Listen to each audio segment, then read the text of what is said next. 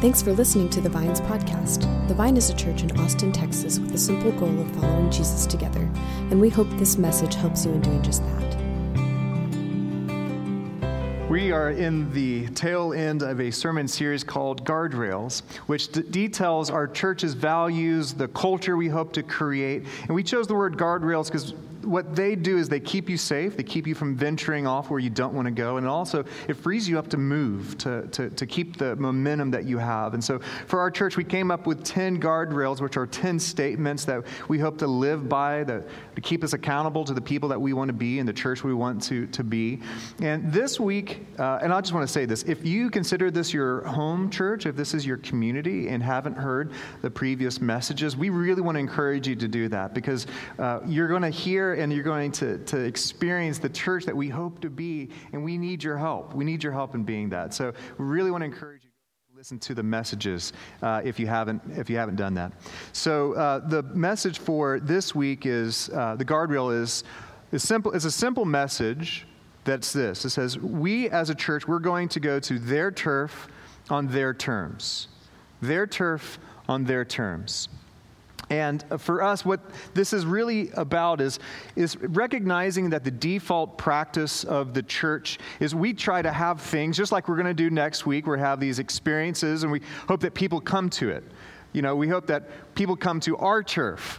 So we're going to create experiences, and we're going to encourage people over and over again to bring people. And that's good. We want you to bring your friends here. But there's something that's more directly connected to following the way of Jesus. Because Jesus didn't ask for people to come where he was. He didn't wait for them to come to the temple that he built, where he established himself. Jesus was on the move. He met people where they were. He met them on their turf, in their place of life, in their environment, in their needs. Jesus did this over and over again. And Jesus also didn't set the terms for relationship. He didn't say, I'm going to come to you once you believe what I believe, once you look like the way I look like, or talk like I talk. Jesus met with people on their turf, on their terms, to do something great. And one of the reasons why this is so important for us to figure out as a church is because we are existing in a major shift in culture in this day and age in America. The church used to have an automatic place of respect and authority and prominence in American culture. A lot of the ways in which people saw the church at one point was the center of all social and religious and cultural life in America. I even was visiting with an older pastor some time back in seminary, and he just told us it's not the same way it used to be, and almost with a sadness in his voice, he missed the day when a pastor's role was automatically respected in culture, where all you had to do to bring people to church was just to have a larger steeple than the church next to you, which we failed because Bannockburn is, we're at a middle school. So we're already missing on that. But back then, the question wasn't if necessarily you identified as Christian, but which church do you attend? And if you've seen any of the statistics over the last 5 decades, the experience of church and the likelihood that people are participating in the life of church has continued to plummet. Some sociologists describe American culture nowadays as that we live in a post-Christian society, that we're past that. And if that is true, then we as a community, we need a different way of being. We can't continue to expect that the church holds its role in our society as it does now and expect to have the same kind of influence and impact in our community as we once had. We need to think of a different way. And I think the church must recapture the way of Jesus, and we must go. And this guardrail is meant to remind us of that following the way of Jesus, we're going to go. We're going to go and meet people on their turf and on their terms. It's a reversal of the way that the church existed decades ago. And there's no better way to explain this guardrail than looking at an encounter that Jesus had with Zacchaeus. it's something important for you to know. This section of the Gospels, according to Luke, is known as the Gospel to the Outcast. There's a whole section of this account of Jesus' life written through Luke where he talks about how Jesus went to the outcast. He met them on their turf and their terms. And so we're going to look here at Luke 19, verse 1. Jesus entered Jericho and was passing through. A man was there by the name of Zacchaeus, and he was a chief tax collector and was wealthy. So what do we know of tax collectors, for those who might know ancient history or biblical background? Is, well, when Rome would conquer places like Israel, they would want money, they want taxes. So what they would do is they would impose the taxes on these new citizens. But Rome was unfamiliar with their culture, with their language, with their community, their customs. And so what they would do is they would lease out or they would hire out someone from within that culture, a native to that place, to be the tax collector. And they would ensure that Rome would get the taxes that they wanted. And then someone like Zacchaeus, he could also collect more for himself. So Zacchaeus was a member of the Jewish community, but he was taking money from his brothers and sisters and giving it to the exploiter, the one who conquered Israel. In Rome, they really didn't care much about the tax collectors, how much they took. And so you could see that there's an incentive for greed, for exploiting your neighbors. And so because of that, these tax collectors, they were absolutely despised. They were hated in their community. They were seen as traitors. And something interesting about this passage is we find here in Zacchaeus, he's the chief tax collector.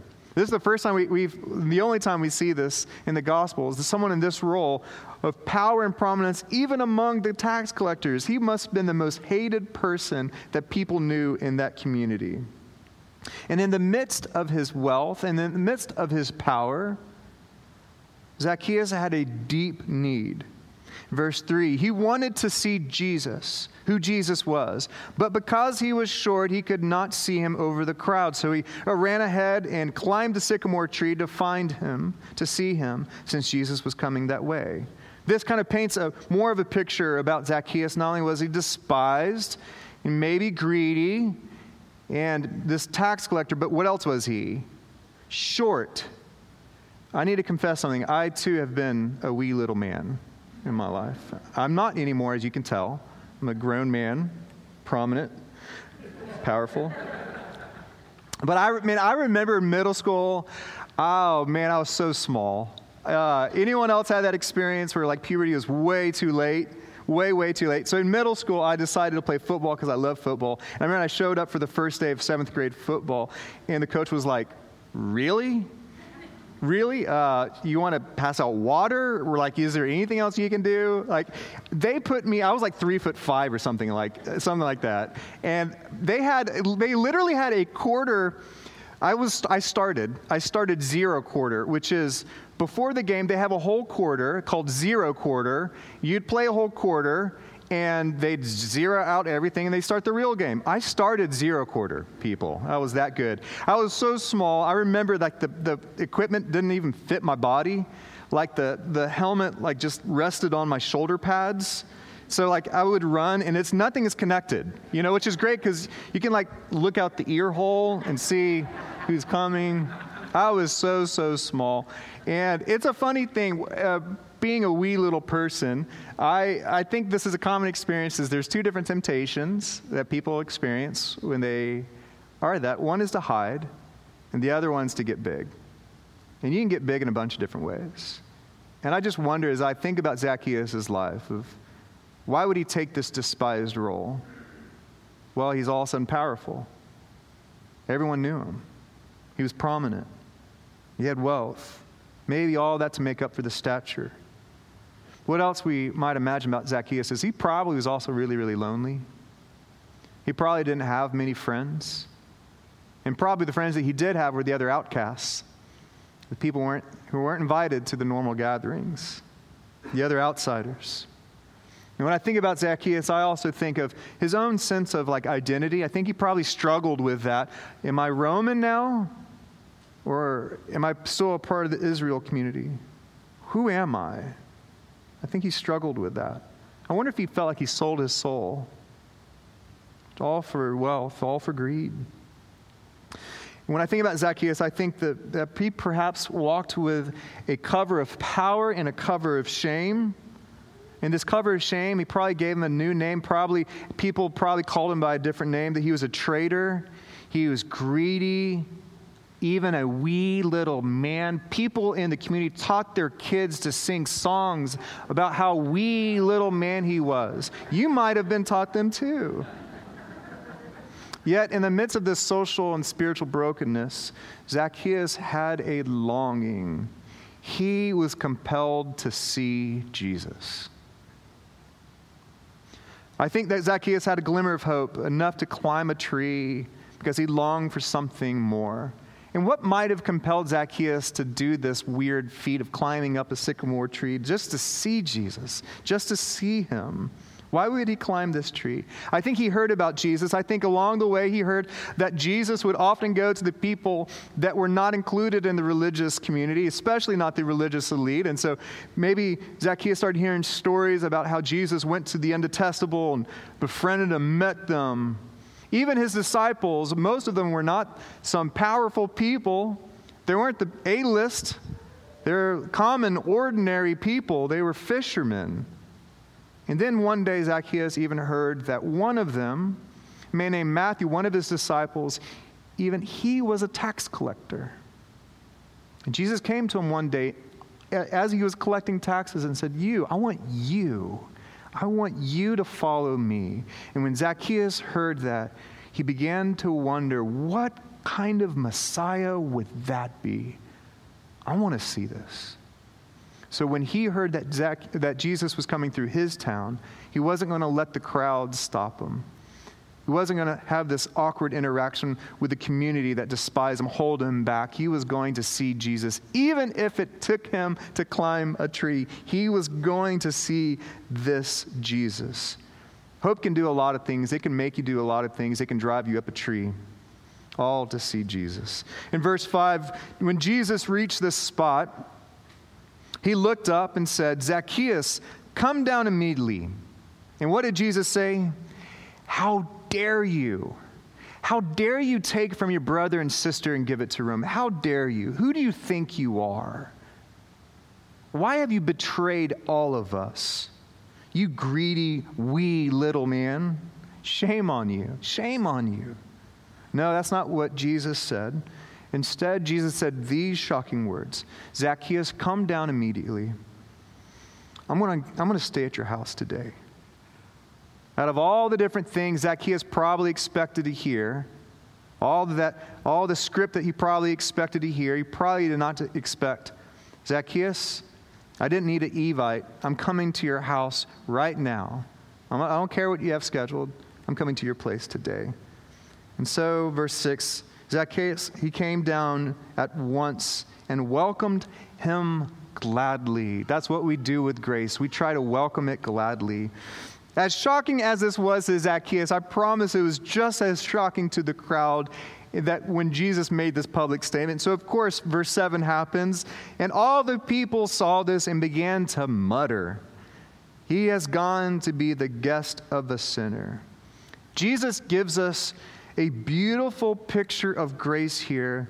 In the most surprising turn of events, Jesus goes to the hated, the despised, the greedy, the traitor, and asks to be invited to his home, to his turf.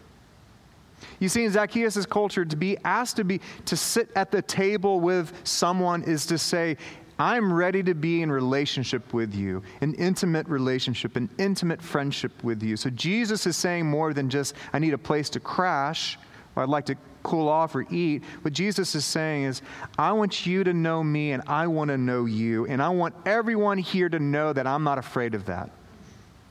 And why was this so important? I just think, what if Jesus had this short interaction with Zacchaeus at the base of this tree? What if Jesus would have just said, hey, I'm going to teach you like what repentance is, or I'm going to teach you what grace is, and Jesus had this microwaved little interaction, this short little interaction, and Jesus moved on. What would have been missing from this? I think what would have been missing is Zacchaeus would have had this memory with Jesus, but Zacchaeus probably would have always wondered what if Jesus really knew me? What if he really knew who he is talking to? Would he receive me then? Would he invite me to follow him then? What if Jesus really knew my life, really knew my friends, really knew my self-centeredness and what the creed provided for me? Would he still forgive? Would he claim me then? So instead of this short interaction at the base of this tree, Jesus says, I want to go to your home. And I want to know all of you. And I want you to know all of me. So most of us think, to some degree, that God just wants to know just the very top layer of us. We try to act happy. We just give the happy prayers to Jesus. But what we see here is that Jesus wants to know all of you. And in doing so, that you can know all of him.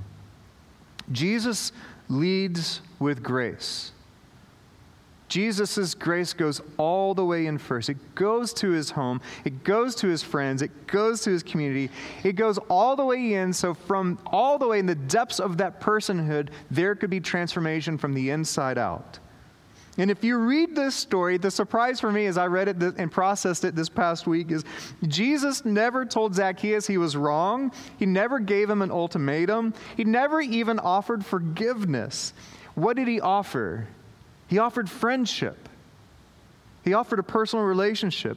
And based on that gracious invitation by Jesus, salvation came to Zacchaeus' home. And while at Zacchaeus' home, maybe with a motley crew of friends around his table, this moment happens, and this is verse 8. Zacchaeus then stood up, and although they couldn't tell he stood up, he probably stood up on like a step stool or something so they could all see him. And then he said to the Lord, "Look, Lord, here and now I give half of my possessions to the poor." Half. He gives half of his possessions, everything he has. Half of it's now going to the poor. And if I cheated anybody out of anything, I will pay them back 4 times the amount. On this day, Zacchaeus gives half of his possessions to the poor, and he was willing to pay back 4 times the amount, that which he cheated. And the thing that's powerful about this is 4 times the amount was indicating Zacchaeus' perspective. In the Old Testament, for restitution, you would be asked to give 20% back. Give back what you took and then 20%. But here in the Old Testament shares that when you have stolen from someone, outright cheated someone, you give them 4 times the amount. So what Zacchaeus is doing here in front of everyone, it's an act of confession. It's an act of confession. And out of this, Jesus then says in verse 9, "Today salvation has come to this house because this man too is a son of Abraham." What was so important about Zacchaeus' desire to give his money away? What was so powerful that Jesus makes this declaration? Well, you have to think Zacchaeus, in this moment, he's turning his life around. Zacchaeus' God up to this moment was money, it was power, it was control, it was greed. And here in this moment, Zacchaeus is letting it go. Half of everything I have, I'm giving it up. And I'm going to make it right from all those people I've stolen. What you're seeing here is Zacchaeus is turning from his old life and he's turning to a new life. Transformation has happened. It's been a demonstration of his freedom. He's been set free from that old life. Don't get this story wrong. Salvation wasn't purchased by Zacchaeus. Grace had already plopped itself down at the table next to him. This is the response of someone who has been set free. This is the fruit of salvation. And notice what Jesus does in this verse right here to seal this experience of grace. What does he do? He makes this public declaration, today salvation has come to this house. But then what he does is something powerful. It's something maybe you could look over. But he gives Zacchaeus a new name. Because this is a son of Abraham. What's important to understand about this is Generations and generations ago, God had this encounter with this man named Abraham. And even though Abraham was incredibly old and he was childless, God made a promise to Abraham that your children are going to be numerous. And to make this memory happen, God walked Abraham outside and had him see the vastness of the stars. And God promised Abraham, you see all the stars? As numerous as these stars are, so will your children be. And from that point on, the Jewish community, they would pride themselves being sons and daughters of the promise. They would pride themselves on being sons and daughters of Abraham. But especially the group that prided themselves on that was the religious elite, the Pharisees, those who were the most in. They knew that they were the sons of Abraham. And then the great reversal, and Jesus is always surprising. Jesus never utters those words to any of those Pharisees, any of the elite. And instead, he walks to someone like Zacchaeus and says, you are a son of Abraham.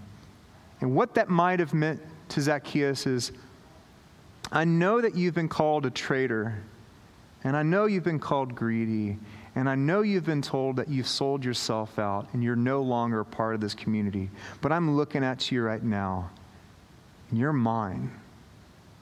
You're mine. You're a child of the promise. Just think of what that must have done to Zacchaeus' soul that day.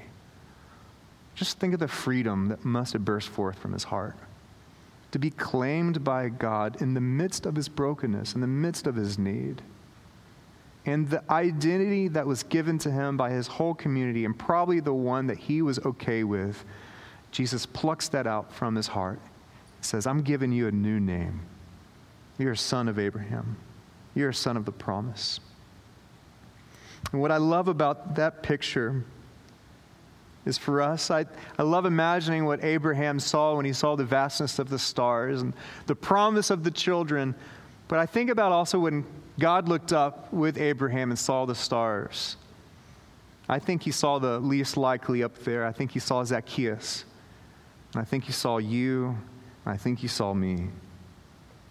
This is so important for us to know, this experience as we see Jesus interact with Zacchaeus. This is so important for us to know, because for us as a church, as we live in a post-Christian culture, a post-Christian society, we might go, what in the world are we called to do? What are we going to do as a church? Well, friends, what we're going to do is what we always do. We're going to follow Jesus. We're going to follow Jesus because we don't have time to bemoan what it used to be and look back and daydream about what it could have been. We are too busy following Jesus, who is meeting people on their turf in their terms. One of the last things that Jesus told his followers after his crucifixion, after his death, after his resurrection, he came to his followers. He wanted to give them some last words, some important words. And one of those last words in John 20:21 is this: as the Father has sent me, I'm sending you. So Jesus is saying, you've seen how I live my life. You've seen how the Father has sent me, how he sent me to people's turf on people's terms. And Jesus is saying, as you have seen that in me, now I'm sending you. Go, church. Go into this world. Go on their turf and on their terms. This is our call. This is what we're called to do.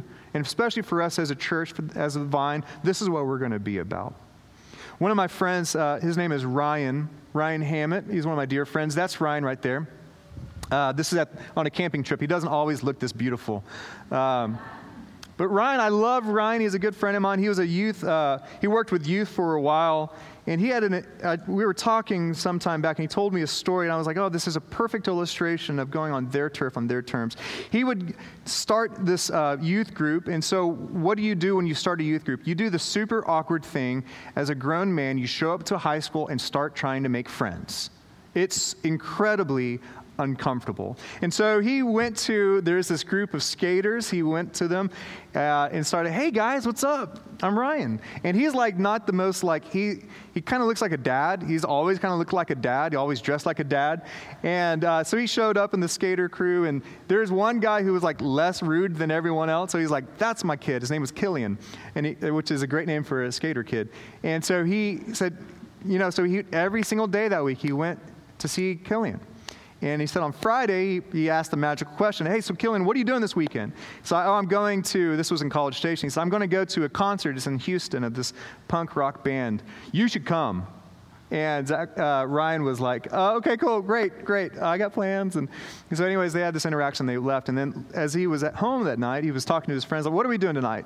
And they didn't have any plans. And Ryan goes, what if? A lot of good things happen when you ask the question, what if? What if? Hey guys, let's go to a concert, Houston. And I go, okay, so they go. And Ryan said, I don't even know if Killian was going to be there. It seemed expensive, timely, but I'm just going to go. So they drove down to Houston for this, punk rock band concert. Show up at this super sketchy, shady club. And there's the line trying to go in. As Ryan was walking up, he makes eyes with Killian, and Killian just looks super confused, and he says this is what you say to a youth pastor when you see him out in public. What the are you doing here? And he said it over and over and over again. And Ryan said, well, I'm here because you invited me. What the are you doing here? And after it kind of calmed down, it got normal, and then they went into the concert, and Ryan said he spent the night moshing with all of these high schoolers. On Monday, Ryan goes back to the school, again, to make friends, even though he was a grown man with a bunch of high schoolers. And he sees Killian, and Killian runs up to him. And Killian says to Ryan on Monday, he's like, I can't believe you showed up. I can't believe you showed up. I've been telling all of my friends, all the kids around here, the Jesus guy showed up. And Ryan was like, you don't have to call me the Jesus guy. And he was like, no, but I can't believe it. And Tuesday night happens, and they had their club.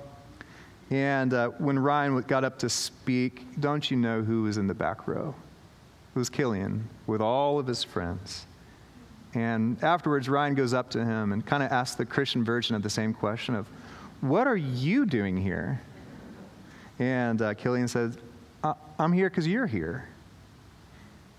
And, for me, when I think about that, I know it's a silly thing to go to a punk concert, but for Ryan and Killian, they forged a friendship.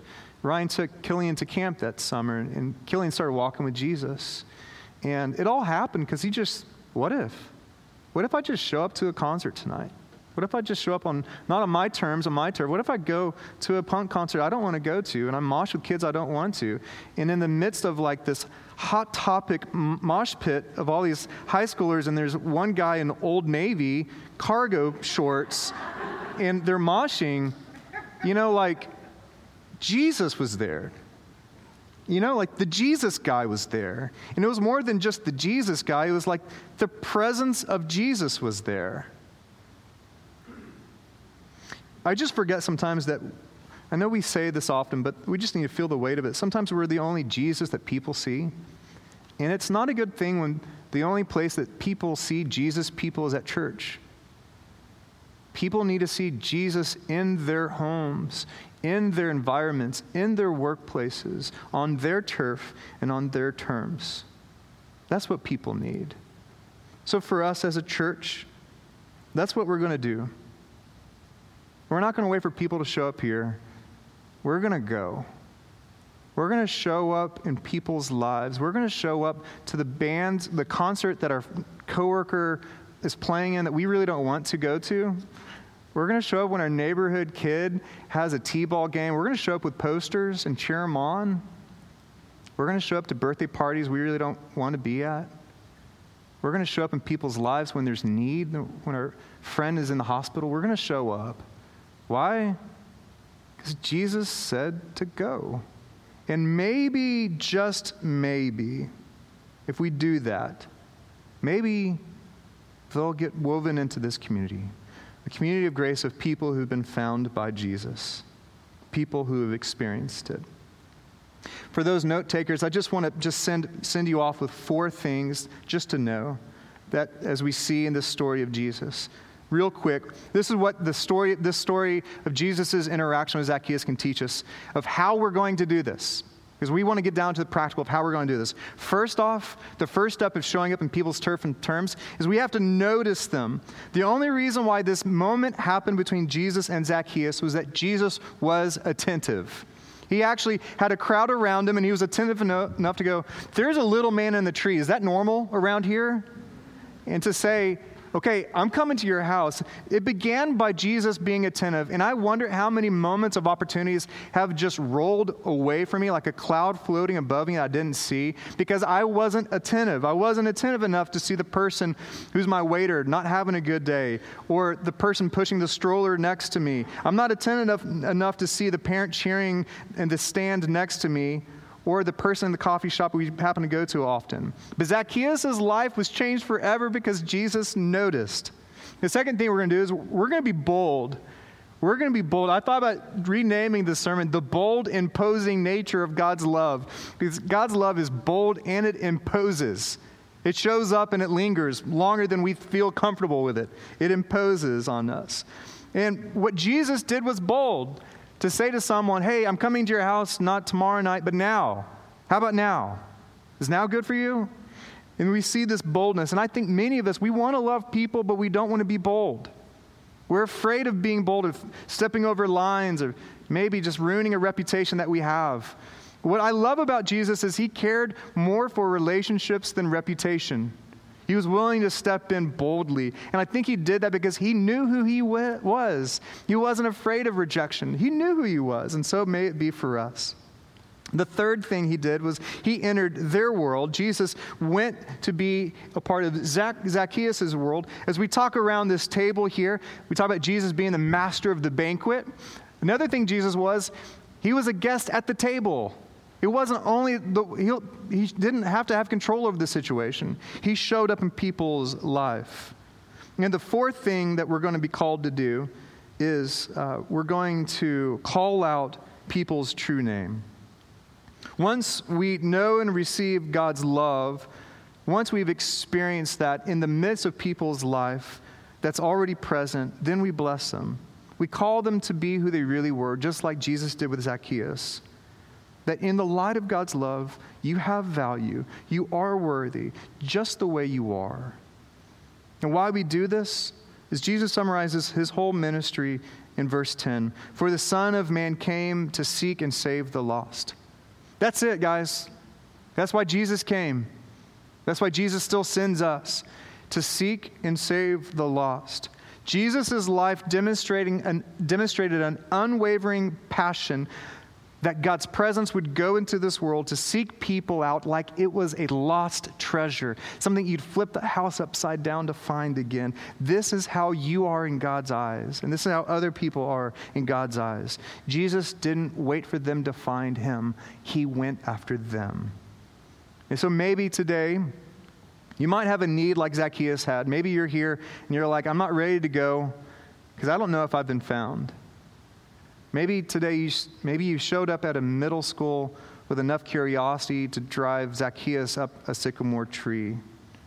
Now, I just want to tell you that Jesus doesn't want you to clean yourself up before you enter in a relationship with him. He doesn't want you to get your act together before you step into a life with him. That Jesus still seeks and saves you, and he's coming to you on your turf to give you love. But once you've experienced that love, and friends, if you're in this room and if you've experienced that grace and that love, once you've experienced it, albeit in a sycamore tree or when you were 10 years old or in your home when you were praying by yourself or even in a middle school auditorium, then your call is to follow Jesus, to notice people, to be bold, to show up in their turf and their terms, and then call out their true name. By the grace of God, show them who they are. And if we do so, we might find children who have been promised to be chosen by God, and we get to welcome them home. Their turf, their terms.